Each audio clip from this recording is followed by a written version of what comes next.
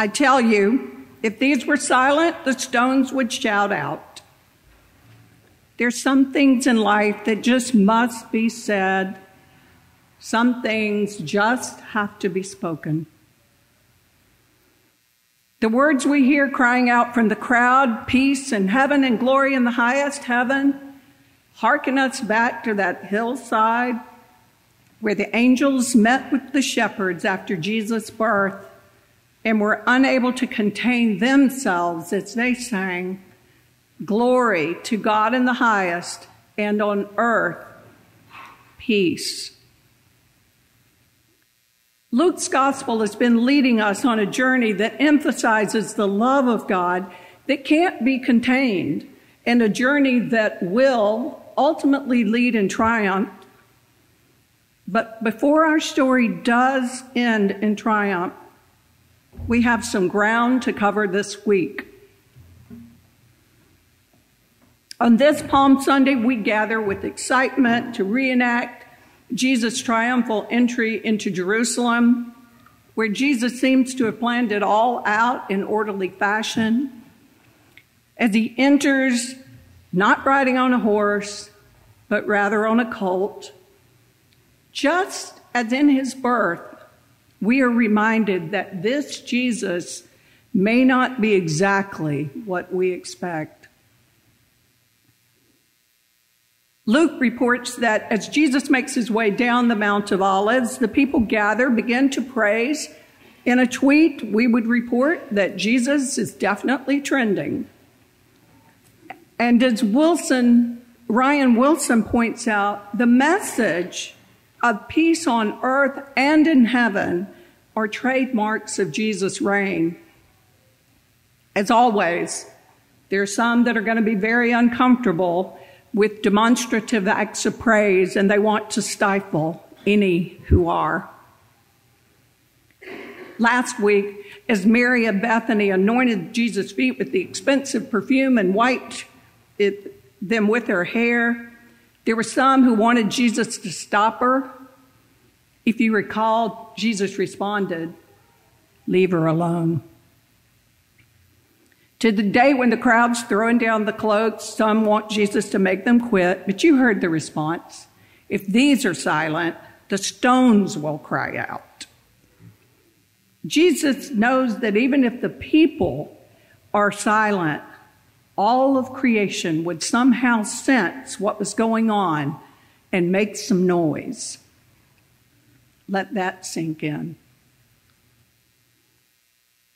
A few days after the birth of Jesus, he arrived into Jerusalem for the first time when he was presented by his parents at the temple. It was there that Jesus' future was foretold by two prophets, Simeon and Anna.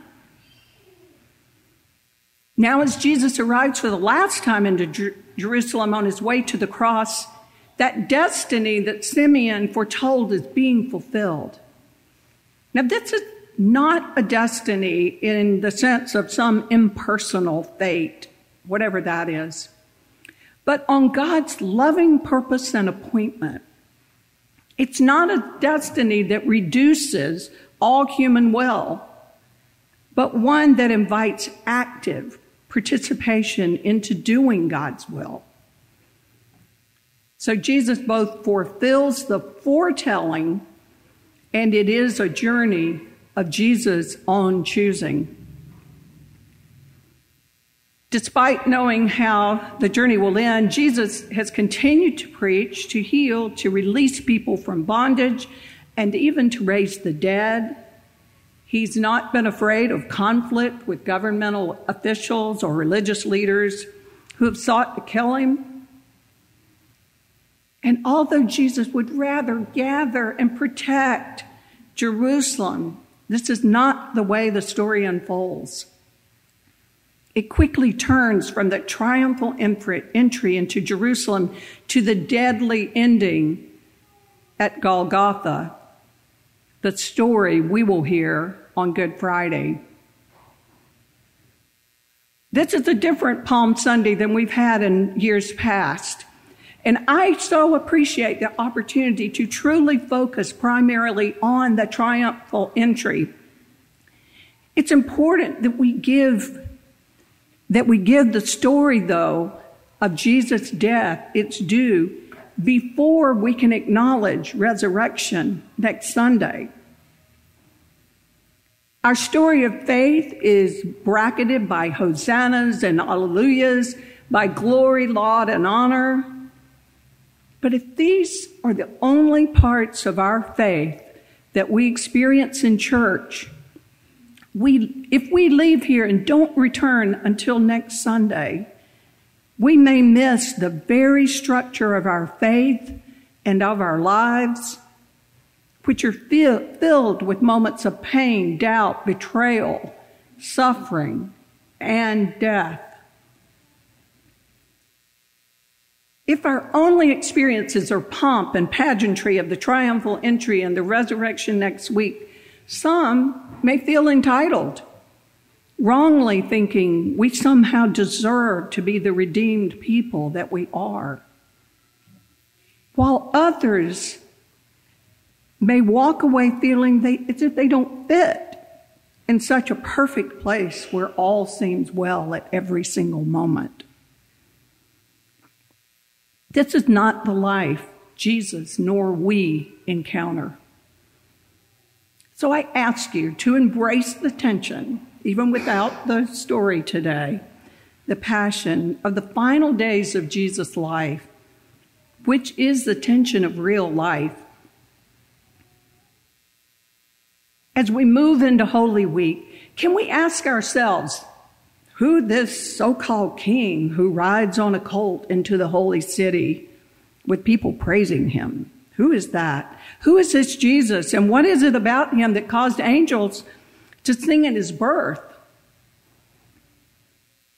I honor that it's very much a challenge for us because we can't help but approach Holy Week through the lens of the resurrection. We know how the story ends. And if for any reason you don't, or you don't get back until next week, spoiler alert, Jesus lives. You may ask, so Cheryl, why would I ever live even a moment as if I didn't know who Jesus was or that he rose from the dead? Theologian Lucy Lynn Hogan says it well, that this is crucial because we live and move among people who have not yet met Jesus. They're people who don't know the story or why it matters. And if we're perfectly honest with ourselves, even if we know the story from beginning to end, do we fully embrace the impact that Jesus has on our lives?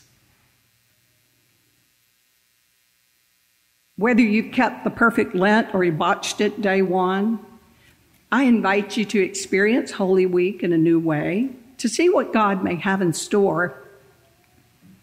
If you've never experienced today, and even if you have, you will want to come Tuesday evening, where it sets the tone for us for Holy Week. The sanctuary will be transformed into a display of light with a set and candles everywhere. The music's tranquil with wind and string instruments, and there will be lots of silence. Maundy Thursday moves us into the first of the three-part Easter Triduum. Triduum, if that's an unfamiliar word, which includes Maundy Thursday, Good Friday, and the Great Vigil of Easter. The services of the Triduum may be thought of as distinct from one another, but the liturgy actually links them together. There is only one opening acclamation and one dismissal across the 3 days. Maundy Thursday will offer us the opportunity not only to serve others and to share a Eucharistic meal together, many things which were comfortable for many of us, but it also will offer us an opportunity to be served as Jesus served his disciples, which can be quite humbling. The Eucharist we share on Thursday will be the last until the vigil, as the altar will be stripped in silence. On Good Friday, we come in, the altar is bare, and this is when we'll read the Passion, where we'll find ourselves as part of that fickle crowd who not only throws down the cloaks, as the children sang in praise, but as people who also crucified Jesus. Now on Saturday, for those of you who have missed Mount Lebanon, here's your chance. We will be there, and Bishop Parsley will be our preacher. It begins outside at dusk with a fire. The Paschal candle is lit from this new fire. From one candle, all light spread to each of us, holding our own candle, offering a visual of how the light of Christ spreads into the world. Later in the service, the lights come up, the altar is reset during the hymn, and we share the Eucharist again. If you want to sleep in next Sunday, this is the first Easter service, with several others offered next Sunday morning. So I invite you to walk the way of Jesus this week. We'll learn about it over in Christian Formation in a few minutes, a little bit about the labyrinth that helps set the tone also. That will be available all week. It will indeed end in joy and triumph. But it's okay to run the gamut of emotions, a mix of peace and conflict, of betrayal and triumph, of noise and of silence.